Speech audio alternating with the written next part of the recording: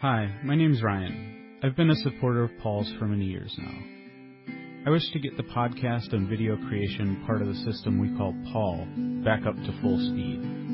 And I think Patreon support is a big part of that system. Go over to patreon.com/Paul Wheaton. Make a pledge for each artifact that Paul creates. Again, the site is patreon.com/Paul Wheaton. You can also find the link in the podcast notes. Enjoy the podcast. Let's do this. Recording is in progress. Doesn't that sound got it. So easy. Okay, we're going to talk about, this will be the last bit for reviewing Desert or Paradise, the page-by-page review. And since this is also the Permaculture Smackdown, as we were getting ready to start the recording, a couple of quick things came up. So one of them is that one of the people that we have on the call today is Dr. Julia. And hello. You have a rocket oven. I have the world's most beautiful rocket oven. Okay, all right. I'll let you have it, even though I heard a rumor that the mosaics on it were not quite yet done. If you look at it from the front, it is the world's most beautiful rocket oven. I see. Qualified. But if you move to one or the other side, you say, what's with all the plywood? Oh man, you use plywood? Really? There is plywood. Yep. It's a box. I know, it's so funny because I came up with this idea that I will encase the rocket oven with mosaic because I thought of mosaic as a heat resistant art form. But then as it turned out, once the actual crafty people who know how to build stuff started building, they just built a little house around, you know, cause your rocket oven, completely functional, but it's like a steel barrel wrapped in insulation and then wrapped in like what, corrugated roofing material. Yeah. It's not attractive. It's not. And I wanted it to look better. So I said that I'll put mosaic, but yeah, it ended up that they basically built a tiny shed, like a really tiny shed with a big roof. And it sits in that. But now so you can't see the barrel. You have a question for me. I do. I have a question for you because inside the oven, the white oven, right? Cause it's a barrel within a barrel. And no smoke touches the food. Right. At the very bottom, it's filling up with there's all these flakes of metal. And I'm concerned that means eventually I'm going to have a hole. Right. Kind of looks like Kellogg's steel chips. Kind of a great. Yeah. Mm-hmm. Yeah. Yeah. Get a handful of those, put them in a bowl, put some milk on them. Yeah. Iron. Robot delicacy. Yeah. Purina robot chow. I know exactly what it is. And that is that, first of all, the bottom of that spot right there, the spot that gravity says all debris must come to here. Mm-hmm. So it's the lowest point inside where you put your pizzas.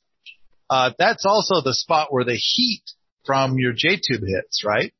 Right. The heat riser dumps fire right there. Right. So that's the hottest point in that barrel, and in that whole contraption. And so it's like, okay, it's the hottest point. And then, on top of that, there are going to be, as you're using this oven, because I believe, if I remember correctly, you use it a lot. Cause it's fun. It's actually faster than using a conventional oven to make pizza. Definitely. Well, yeah, we get it to 600 degrees. So you run it hotter than a conventional oven will get to. Yeah. Yeah. And in a way, 700. Yeah. Then you've got little bits of pizza and whatever else you're cooking in there that will sometimes occasionally escape. And now a person might think to themselves, oh no, now I have to clean this. But as luck should have it, when you've got like a self-cleaning oven, all it is it's an oven that seals itself off and then takes the temperature inside up to 900 degrees. But when you're using the oven, it won't allow itself to get any hotter than 550 degrees. But now when you're running it, you're probably getting it to 600 to 800 degrees, somewhere in there a lot of the times, which is getting pretty close to that self-cleaning oven space. So then the stuff that you see down there is probably something resembling ash and charcoal mixed in with that Purina robot chow. Is that with accurate? The flakes? Yeah. Yeah. There's flakes of a couple different colors and some black gnarly bits. Yeah. Yeah. So you got the heat hitting that steel from below, and then you've got this little thin layer of insulation on top of that. And now the steel is not melting, because in order for steel to melt, it has to get 2,800 degrees, and you're probably not coming anywhere close to 2,800 degrees. But steel will spall at 1,600 degrees, and you're probably hitting that pretty easy. Yeah. So what you're seeing is how it's, because the difference between iron, normally you want to do a cast iron stove. Mm-hmm. And the reason is because the iron will not spall, but the steel will. And the difference between the iron and the steel is the carbon in the steel. So iron plus carbon, you can make steel usually in fancy layers. And now it's, spalling is like you're unraveling those layers. I get it. So like in those beautiful knives that have the lines, that's the layers? Yeah. Let's say it's just like that, only completely different. Oh. Yeah. So, but anyway, the key is that, it's spalling and you need to cool it. And so the way that you're going to cool it is you're going to clean all that shit out of it. Get it to be nice and clean, and keep it clean, keep it dusted out. And then that way the heat will transfer more efficiently and thus warm up a little bit faster, but more importantly, you'll stop it from spalling. And that'll keep it from, so if it can transfer heat into the oven faster, that'll help it to cool, which will help it to keep it below the spalling temperature. So should I get one of those steel brushes that you clean a grill with and scrub it, or am I doing more damage with that? I'd say don't scrub it. I'd say, getting one of those wire brushes, steel brush like you're talking about, to kind of clean it out. Like don't spend more than a minute cleaning it out. Get the previous bits of pizza out of there. Get the spall chips out of there. If there's any loose bits of spall, take those out too. So get that stuff out of there, and maybe keep that brush right there so you can kind of brush it out just before starting it each time. Yeah. Yeah. Yeah. Now. It's hard to brush it out because the door opens there. And so. Well, then do it. I'm gonna have to sweep it out or use a vacuum or something like that. Sure, if you wanna. Yeah, it's fine. However you want to go about it. Yeah, but clean it out. I'm making it worse by having a mess in there. That is true. Yeah, story of my life. But the good news is it's kind of a self-cleaning oven. But when you run the self-cleaning oven and it leaves a bunch of ash in there, don't you go and kind of brush out the ash? Yeah, you have to go and get that stuff. Yeah. Yeah. So, a little bit I will try to post these pictures, maybe in my thread that I already have about decorating this oven. Okay. All right. So. That's cool. All right. Thank you. And then you had a suggestion about a rocket oven building biz. Yes, because I think that this oven I have is gorgeous, and I do think that there is significant money to be made by somebody who learns how to make these and markets it to the wealthy who want to have a cool thing. Because there's all these Cobb ovens in Portland, and I don't think anybody uses them because there's too much work. Oh, yeah. You see them as you drive by. You see that somebody has built a little shelter, and there's this really cute oven, and it's got some smoke stains over the front door. Yeah. But I'm very skeptical that it's being used more than once or twice a year. Yeah. Yeah. This can be used. I mean, you literally can have a pizza party on Friday before it gets dark. Cause it takes like half an hour to get if you've got really good tiny kindling, it gets hot in 20 minutes. And I mean, very hot. Like I haven't made the pizzas in time, you know?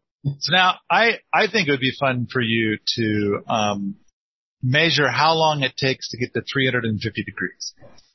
And, the reason why I'm suggesting this is because Erica Wisner holds the record at 7.5 minutes. Oh, damn. She's good. Yeah.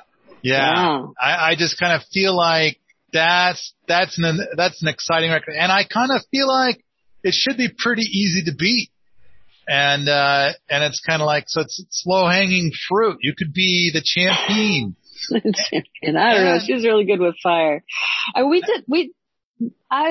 filmed her at your place making pizza, and we showed like how little wood it took to make the hot pizzas. And you've never used a Cobb oven before, I take it? No, I haven't used a Cobb oven, but my impression is it takes hours to get it hot enough. It does, and a lot of wood. It's a lot of wood and a lot of hours. You're right. People just love those things, and then once they have them, they use them twice, and then it just collects dust forevermore. Yeah, and then I have this, and it's right off my deck, and it's just a lovely thing. And, you know, eventually my family was actually like, Mom, we're tired of all the pizza.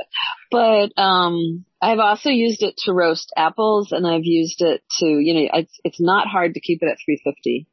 You just use bigger pieces of wood.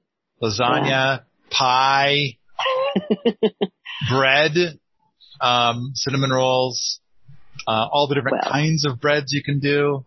Oh my goodness. I mean, the amount of stuff that you can make is just profound and amazing and awesome. It's not just for pizza anymore. Yeah. Well, and it's a way to cook outside during fire season, because there is no way for a live ember to leave the oven.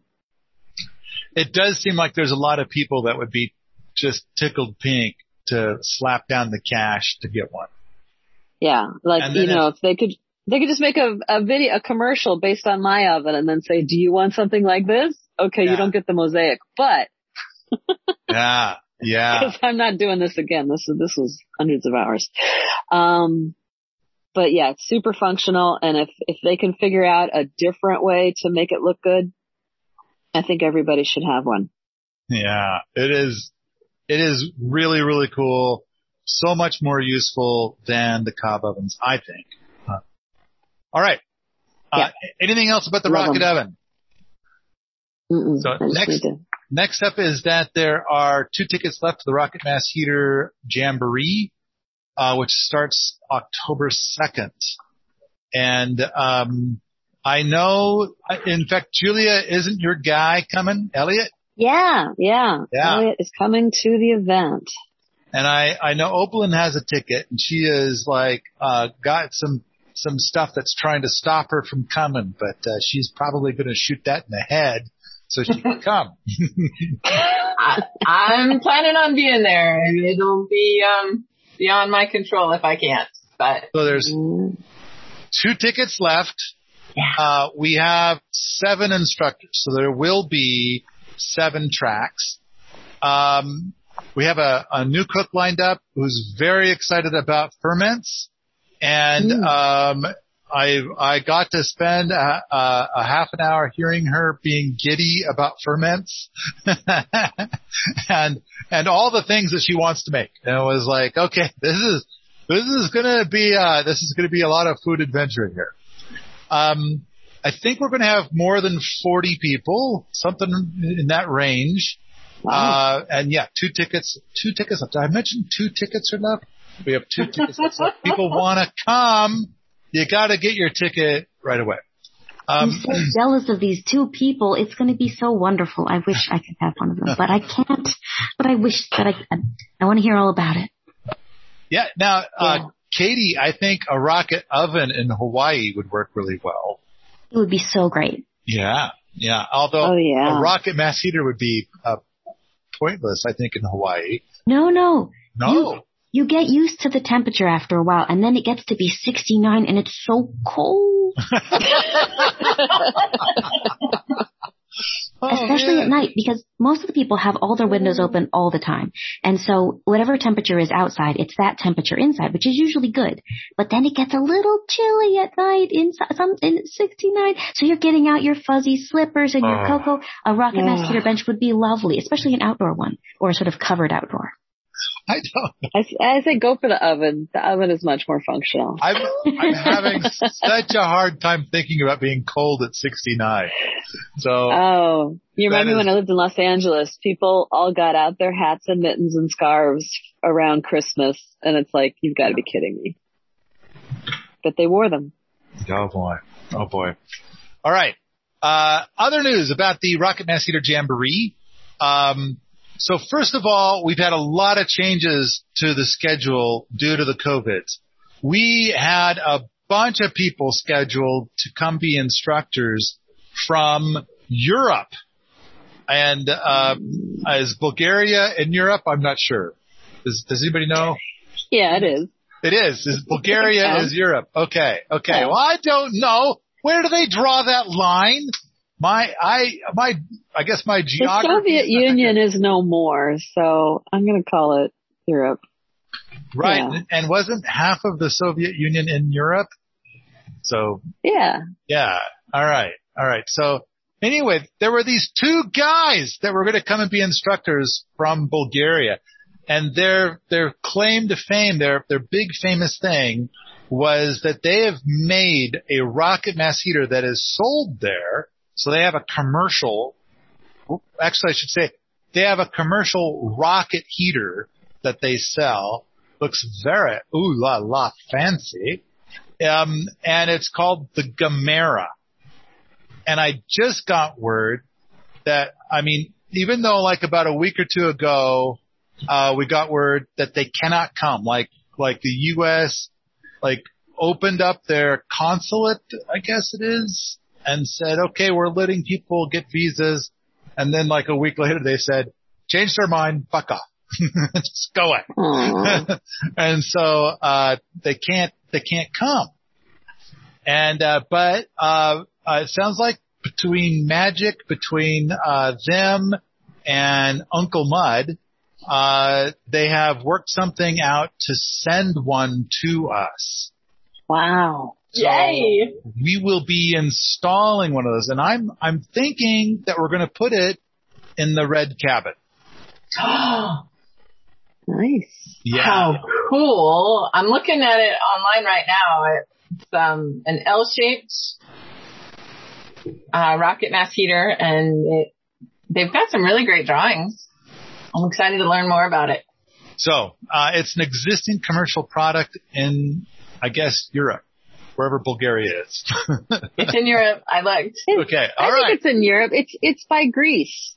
It's Yep. in between. It's kind of in between Greece and Turkey. Okay. All right. Didn't Turkey join the European Union? They wanted to. It's sort of a partial. There's a different levels of joining, right? Yeah, they are. They're kind of partial. Now they've gone all dictatory. So. Oh. Yeah. Well, you said it was Gamera, not Gamera, for the Mystery Science Theater 3000. Hell if I know. Yeah, it's okay, first of all, I've never seen Mystery Science Theater 3000 or whatever it is. I've heard of it. I know that they play a movie and then there's these three shadows. Yeah. In the bottom right corner. And that's all I know. The movie they were reviewing had Gamera in it, but that wasn't related specifically to them. That's a good point. Is Gamera the thing that fights Godzilla? It's one of them, yeah. Okay, all right. But this is not Gamera. This is Gamera? I don't know. It's spelled like camera, but with a G. Okay. So it could be, it's whatever you want. I'm not sure if I've ever heard anybody say it to me. It's cool looking. Okay, you're looking at the pictures of it. Okay. I'm looking at it. Yeah, so it's like a matte black cylinder with a little firebox attached to it. Yeah. Now, we are getting a Liberator delivered by the creator of the Liberator, and he's going to install it in the wood shop. So it's kind of that's a commercial rocket heater that is available right now in the United States, which, by the way, is not a rocket oven. I know because I tied because we was talking about getting rocket ovens, built. But all right, but the thing is it's kind of like, so I guess it's the European equivalent in a way. But all right, so we're going to get it, and another thing is that we have lined up more instructors, and I said we got 7, and so we found Americans that are willing to come and take on a build. All of them have experience building rocket mass heaters. And we're going to see to it that there's at least 7 builds happening simultaneously at any time. And we've got a list of about 20 different things. But I think we already put out a podcast listing all of this stuff. Okay. Now, I just spent a week being sick. And so I feel like I'm behind in everything. And one of the things I've been working on, in between working on 2 books and a bunch of other stuff, I've been working on designs for all these rocket mass heaters. And so I am going to scramble to try to get the designs done before the event begins. But one of them is shaped up really well, and I feel really solid about that. And that's the one that's going to be going into the Solarium, which, by the way, the Solarium is coming along really well. It's looking really cool. I'm tempted to say there might even be, we have not rented out any bunks in the Solarium for the event because the Solarium is not done, and I don't want to put the pressure on the boots. Which is yet another thing, is that for the boot camp, the BRK for the boots has been augmented by, so there's the money that's been there before, but now it's got $2,000 in Bitcoin added to it. Ooh. So a lot of coin there on the table for people that want to come and be in the boot camp right now. And so it's I don't know, I think it's a pretty exciting time. Anyway, and yeah, we could use more boots. We need more boots. We need more boots in the boot camp. The more boots we have, then the faster the projects go for all the boots. The boots could have more diversity in all the stuff that they work on. Let's see. That's all the news I have. I think we're ready to go into the Desert of Paradise with you. You guys got anything else? Right. Let's jump into good. this. I'm good. I gotta get to the farm and clean my oven. All right. Page 180. So this will be the last 20 pages because it's 200 pages. Page 180 is humane slaughter. And so, see, I gotta put on my old man geezer glasses to be able to read this. There's some really cute pictures in the book in the chapter before this of, it kind of looks like Sepp Holzer hugging maybe a pony. Yeah. It looks like an Icelandic horse, yeah. Yes. Very fuzzy horse. And then like a baby with the grown-ups, right? And they're so cute. Baby anyway. calf. Humane slaughter. I believe the human being has always been a hunter and gatherer and has always killed and eaten animals. This still holds true, and I have nothing against it. It's my responsibility to offer the animal the best possible life, though. It should be able to live in a natural environment and to procreate. When I kill an animal, I must make sure that it does not feel stress or fear. Death itself does not hurt. Only the fear of death does. Last night, me and several of the Boots got together and we watched Alone in the Wilderness. And they had never seen it before. And so when it got to the very beginning of the show, then Dick Proenneke says, I'm feeling like a trout. And so everything's kind of iced over pretty good and snow everywhere. But he's got like a little hole in the ice over in this one spot. And he decides to throw a line in. And as he's, pulling out a fish, I'm kind of thinking to myself, because one of the people doing this was Magdalene. She was watching it, and she's a vegan. And I didn't want to interrupt the movie then, and so I let it go, and I forgot about it. But I kind of thought, okay, let's suppose that you're there. It's the end of May, and everything is pretty well iced over, and you've just got this melted point in this creek that's opened up. And so if you're going to live off the land as a vegan and you just arrived, granted you'll have brought some food with you, but you can only pack so much food with you. So what would you as a vegan eat? Anybody got any ideas? If you just got there, it has to be food that you brought. There's precious little. Digging up roots. There's not much. True. And if you're going to be there for months, surely within a month there will be stuff that you can go, stuff will pop up out of the ground. You can go get it in like a month. So I guess you just got to bring in more food, because as a non-vegan person, you can catch fish. You can eat fish. And then, of course, there's a lot of game that you could hunt that's active at that moment. So, I don't know, I suppose as a vegan, you could kind of create a cache and then pack up a whole bunch of food and store it there, then go back and bring up a whole bunch more food. You could do that. That might work. And then you just have to make this extra trip. And the further north you get, the harder it is to be a vegan. Okay. So, I was recently talking to somebody the other day. I think she said she was a vegan for 11 years. And she had to give it up because there was something that wasn't working for her.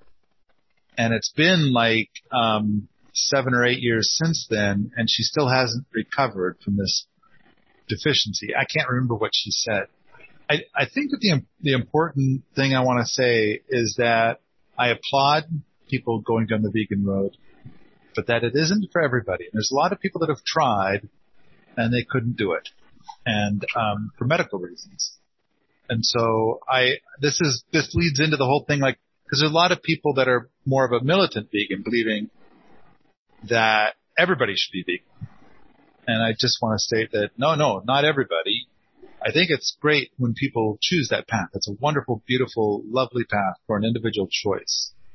But please don't pressure others into it, because many have tried and failed. It's made them very ill. So I think each person should travel the path that makes them the healthiest. So, okay, and I think it's important to bring that up as we're talking about humane slaughter. How does modern slaughtering work?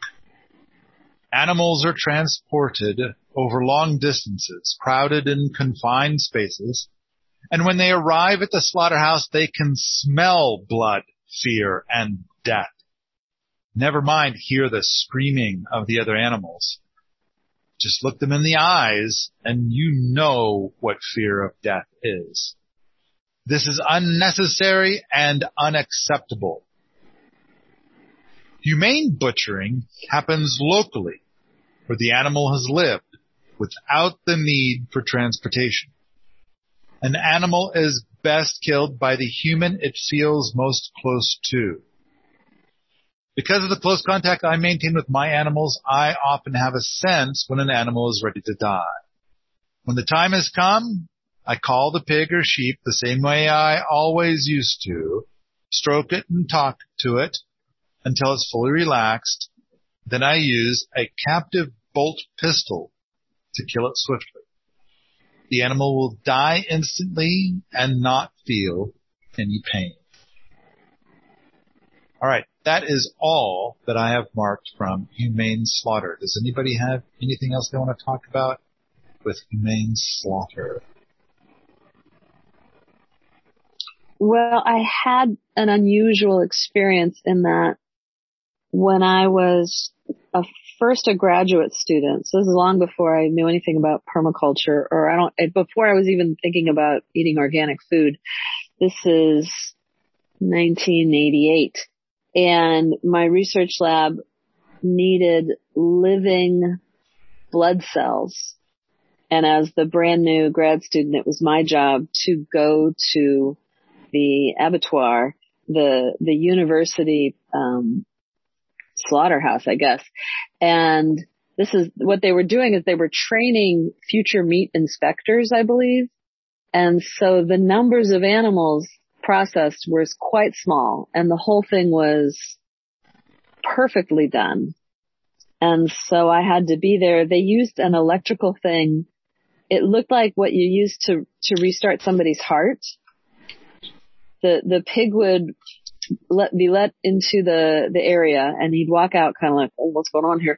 And then someone would walk up to it, put one of these things on the forehead and one on the side of the head, and then press a button, and he would just like, ugh, and all his legs would go stiff, and he would flop over on his side. He was out cold. And then they would put a chain around the hind foot, haul him up so he's hanging head down, and cut the jugulars. And that's when I got to go in there with my tubes to fill the tubes with blood. So I got blood all over my hands. And so these tubes held a few ounces each. They were giant tubes.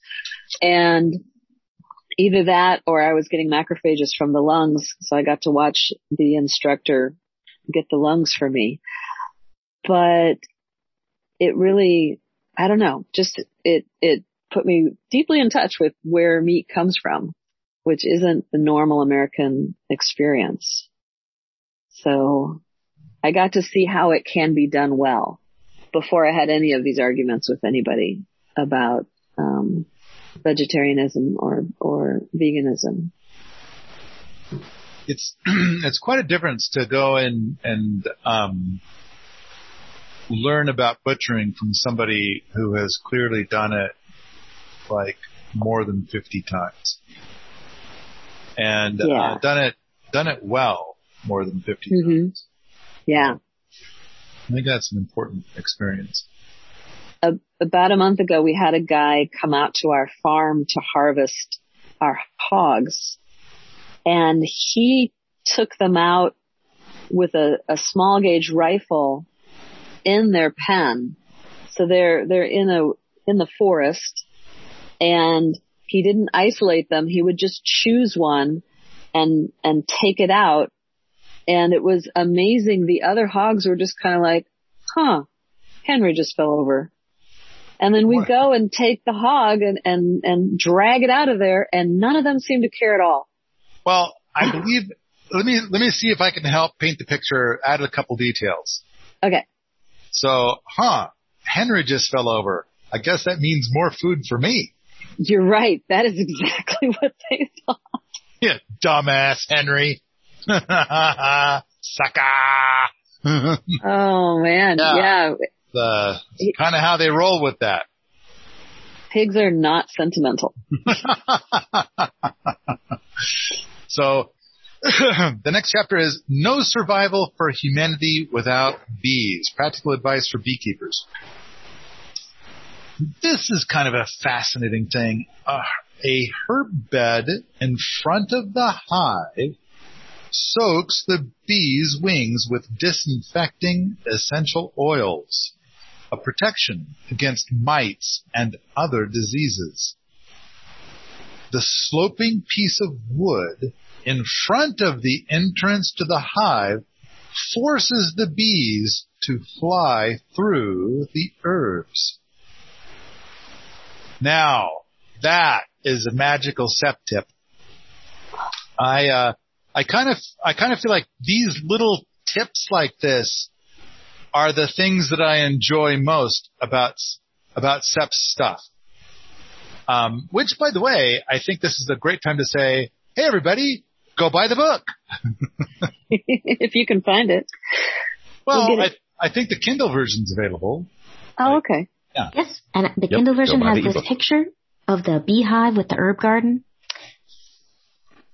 Oh, good. Oh, yeah. You have the Kindle version. That's Wonderful. true. So page 183, you can see the picture that goes with what I just read. Yes. Yeah. Yeah, it's like one of those traditional skeps, right? Straw. It in looks circles. like that. Yeah, but he does a lot of very interesting beehive designs, beehive designs. Yeah. Bees produce a resin called propolis that they use to fill up cracks and thus protect their hives from drafts. Propolis is well known for its healing properties. Many beekeepers neglect one important factor. Propolis not only helps to keep the hive warm, it also changes the composition of the air in the hive. Propolis strengthens the immune system of the bees and keeps the air in the hive clean, thereby protecting them from mites and other diseases. Beekeepers forget this, and by opening the hive, they disturb the fine balance within it. The bees consequently get stressed and as a result are prone to disease. In nature, bees do all the work by themselves. They sweat wax and use it to build the combs that create the right ambiance for them to work and live in. This keeps them fit and healthy. They also depend on the antibacterial components contained in the wax. Many industrial beekeepers want their bees to focus on production of honey only and remove a lot of these various jobs the bees do in their hive. This is wrong and creates short-lived success as it harms the bees and honey production soon decreases. It is wrong to insert frames made of plastic or metal in the hive, as these materials do not breathe and are not antibacterial. This leads to mold in the hives, especially in humid regions. To avoid mold, beekeepers cut slots in the hive ceiling to increase ventilation, but this increases draft and a drop in temperature that is very harmful to the bees. The bees close the openings, and the beekeeper scratches them open again. Human and animal are working against each other, not together. It is only a question of time before the bees start suffering, and eventually they will be weakened to such an extent that the hive collapses. So, I prefer that they say the colony collapses. Mm. All right. Anybody else have anything that they want to say about Sepp Holzer's approach to bee stuff? Okay. He has a picture of the natural log hive, and I'm wondering how you would withdraw any honey from that while not disrupting that internal environment. Well, it looks like a lot of the honey has already been withdrawn, where you would just take out entire combs. And this is an interesting type that he has here. It looks like it has, like it's a hollowed out log on its side, and it has like some sort of corrugated metal on the top, and some sort of spray-in insulation maybe. Yeah, it looks like that good stuff. Yeah, great stuff. Hope it's not that stuff. Yeah. That stuff. It's that horrible stuff. So I'm kind of like, I'm not too excited about the one that we're looking at there, but I don't know. Trying it to looks to keep the wood from getting wet, and rotting, so it stays around longer. But I kind of wonder if the colony has left this hive and they're just taking all the wax out to get the honey. I'm just looking. Yeah, I don't see any bees. It's just, yeah. And then there's that comb on the bottom that looks like it fell off. Yeah. Okay. But, yeah. Chapter 6, the last chapter, conclusion, restoring paradise. I was going to say, I missed my chance. Is it too late to say? No, go. One of the things in his bullet point list is toxic plants and herbs need to be available. Bees use these to make healing honey. And you've said that, and he said that I think before for livestock, but it's interesting. I didn't think of it as in terms of bees as well. Yeah. I'm not sure if they would have cells of honey that they would intentionally keep different.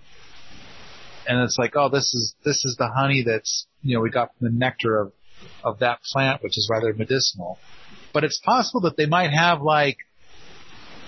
several cells of honey inside the hive that are going to have medicinal qualities to it because it was harvested from those plants. And then they're going to be like, oh, we got 20 different varieties of honey stored up. Which one do we want to have today? And it's like those ones don't seem as tasty, but then maybe a month later they seem tasty because, it has a medicinal quality that they need at the time. I don't know. I am seriously making this shit up. You have a great imagination. Okay. It seems entirely plausible. I mean, if you were a human and in a bee body, you'd be like, this is the clover honey and this is the honey we got from the cherry trees, and this is, the toxic healing plant honey. Yeah. Yeah. What are we having for dinner tonight? It's the cherry tree honey. Honey again? Yeah. No, it's not just honey again. Tonight it's dandelion honey. Which, by the way, a couple years ago, the Wessner brothers, so Jacob Wessner was here. And he brought me a jar of honey from his permaculture stuff. And he said, "This is dandelion honey." And I've tried a lot of honey in my day, and that was the best. That was the best honey I've ever had. Dandelion honey. Okay. Conclusion. Restoring paradise. All beings living together harmoniously means paradise to me. It's my responsibility as a human being to restore and protect this paradise.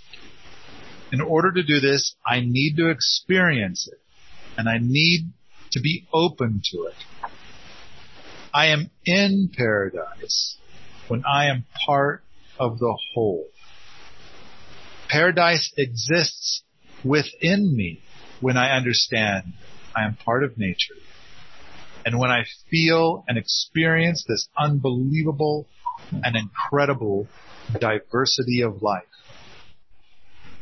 This begins in the smallest of ways. When I hold a handful of soil, seeing it, smelling it, feeling it, and the knowledge that I hold billions of the smallest living beings in my hand. And when I'm able to appreciate the countless interactions all within my hand, then I am in paradise. Watching the plants at my feet, mosses, barely visible plants, flowers, the life of insects depends on these. Bees, dragonflies, mosquitoes. Watching the wider surroundings, vegetation, landscape, the sheer unbelievable amount of interactions, symbioses, relationships. I need to feel nature, see nature, tune in to nature, communicate with nature. And then I experience paradise.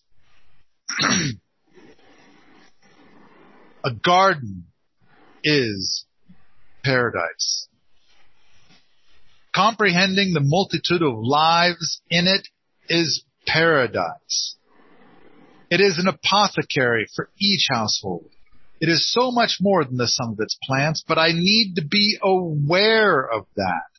This is so crucial. The openness to experience, to communicate, and to co-create with nature, with mutual respect for each other. Everything is part of it. Fragrances, flowers, fruit, the symbiosis and cycles of human life, forests, water, earth, and landscape. Sun and rain, snow and wind are part of it. I can feel them. I can communicate with them and experience life in all its forms. This is paradise. Emotions are important. When I am connected to my surroundings, I can feel the spirit of the animals and plants. When I connect with the soul of all things, I sense what plants or animals need. Given time, everyone can learn to do this and experience the miracle of life. Everyone can realize that we are not separate from nature, but that we are part of it. This enables me to learn everything there is to me. I can communicate with animals. I know whether they are happy or not. Their body language, their facial expressions, their smell tells me how they are. The heart must be at the center, enclosed by the soul, led by spirit. Paradise is within us, in our heart, soul, and spirit. The heart must be at the center, enclosed by the soul, led by the spirit. Only living in the knowledge that I am part of all things gives me paradise. There is no separation. This is nature's mandate to us. Paradise is in our hearts, souls, and spirits. Our intuition leads us to knowledge, to have the experiences we need in order to become whole. When you have the intuition to do something, just do it. That is why we have intuition. When we are happy, we help others be happy. When we experience joy, we pass it on. We share it. We're not isolated. Paradise is so easy. We all give. We all take. Nature, plants, humans, animals. It is offered to us at all times. Accept it. This is life's purpose. It keeps us healthy and powerful. It gives us a sense of well-being. All right. So, and of course, there's beautiful pictures. Go buy the book. Yes. And I am looking at, there's a lot of, he starts going into a lot of political stuff. He does. He does pages and pages of political stuff. Yes. He kind of goes the European Union. He kind of goes into some woo-woo stuff too. There's a section here, challenge politicians. Then he's got become rebel farmers. The European Union has made it worse. Okay, so yeah. Go ahead. He says, corruption and misgovernment have become the norm, and they will inevitably lead to the collapse of the whole system. Woo. Mm-hmm. That's kind of predictive. Yeah. Children, educate your parents. Yes. Actually, this has a line I want to share. Okay. Because he says, we humans try to remove all possible danger from our kids. We do everything for them, and they grow up isolated from life. And it just reminds me of when we first moved to Portland, my kids were in 2nd grade and 5th grade, and I got a used trampoline on Craigslist for $40. And it's the giant trampoline because we had a big yard, and I'm like, well, let's enjoy this. So it's 17 feet in diameter Okay. But it was really old. Like the original users have gone to college. And I brought it to the house. I set it up. It had no safety equipment. It didn't have like the plastic cover to cover the springs. It didn't have the little walls. It was just a trampoline. And I was like, kids, this is a trampoline. It's dangerous. I have one rule. Okay. One kid at a time. Because the only time I've seen serious injuries from trampolines is when there's multiple kids and then a big kid lands on a little kid. Okay. All right. You can point at the stuff around the edges. See the stuff at the edges? All that stuff is called an IQ test. Yeah. I am curious what your IQ is, and this device will help me to learn. Yeah. I mean, I had 2 girls because I do think that young boys, when the testosterone really starts surging, can do some very dumb things.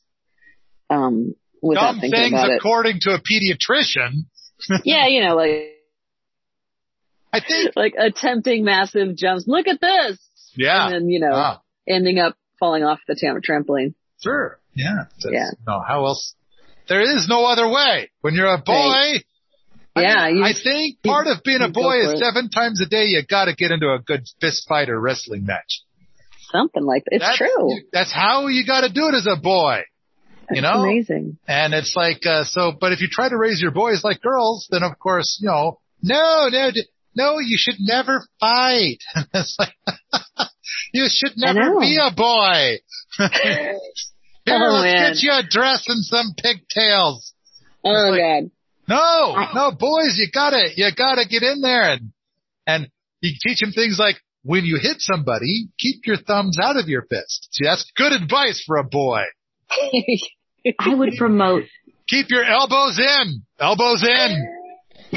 Yeah. I would promote that advice for all gender, and that all the wrestly fun stuff can be for anybody who has that kind of energy level. Yes, it is. But there is a gender difference, though. There really is.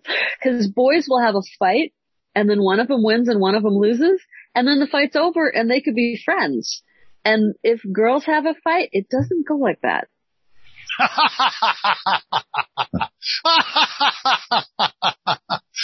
I remember something Garrison Keillor once said. Something about men are not prepared for relationships. With women. Because women, for all of their childhood, they have gone through 10,000 different possible scenarios of argument. And have mastered them all. So it's like they've been doing argument kung fu training for 18 years. And then boys who've been out there punching the crap out of each other for the 18 years are now confronted with the scenario of an argument with somebody who is a ninja master. And it's like, you're gonna lose, buddy. You're not playing on where you've been training. This is not your dojo. I think it's changing. I think it's changing over time. I think we're giving boys more emotional training some of the times these days. And I do hope it's training as well. But I think it is. And I think people are going to be allowed to be the full possibility that they had. I hope. But I see more of it. Well, yeah. I know that when I was a boy that, the wrestling matches and the fighting many times a day, every day. It's just how it had to be. And then sort of near instant forgiveness. That's the part that's foreign to females. I'm not sure I would call it forgiveness. All right. It's more like a tolerated grudge. All right. You also come to an understanding, particularly depending on how badly you were beaten. And whether or not there are new stacks from your opponent. All right. Setting all of that aside, which is important stuff, but not necessarily on topic. I do have some stuff from the last page I want to read. You guys have anything from before the last page that you would like to mention? Okay. Nope. There is a lot of inspiration and enthusiasm around us in the world. But that is not enough.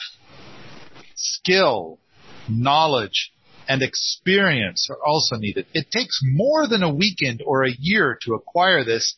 It is a lifelong process. People come together, they teach each other, they learn from each other, and they become gardeners of the earth. This could be a new profession because skilled people are needed everywhere, worldwide, all climates. To heal the earth, we need these people to travel the world, to give expert advice to communities and initiatives and to whoever is willing to listen. Closing words.